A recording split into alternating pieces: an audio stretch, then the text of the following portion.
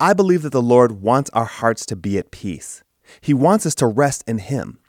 Jesus tells us in John that He has come that we might have life and have it to the full. Oftentimes, lack of peace comes when we compare ourselves to others, and envy grows in our hearts. Proverbs 14:30 encourages us with these words. A heart at peace gives life to the body, but envy rots the bones. You know, I've always believed in the theory of relativity. No, I'm not talking about the scientific theory, but the philosophical theory. I've been in Haiti several times in my life, and yes, they are poor, very poor. Haiti's not a third world country, it's a fifth world country. Many Haitians have to walk up to a mile just to get their water. Others may go days without eating anything substantial. But since everyone around them is in the same boat, they seem to be at peace. Their poverty is relative. Since no one is blatantly richer than someone else, they accept what they have and quite often find peace.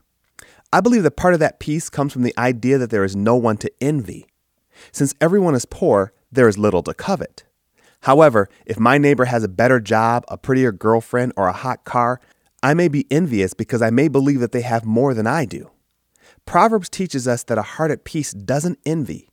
We need to be happy with where God has us, in spite of what everyone else may have.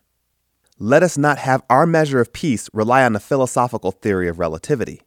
In other words, regardless of whether someone else has more than we have, let us be at peace, remembering that the ultimate prize is salvation in the Lord Jesus Christ. If we're able to do that, Proverbs teaches us that it will give life to our body. If you'd like to send us a comment, or if you're dealing with something in your life that you'd like prayer for, we'd love to hear from you.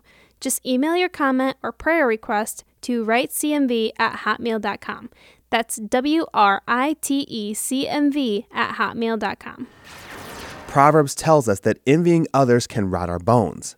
Pining for what we don't have can cause bitterness, relational separation, and may really eat us up inside. I challenge you to learn the secret of peace. Proverbs gives us a hint.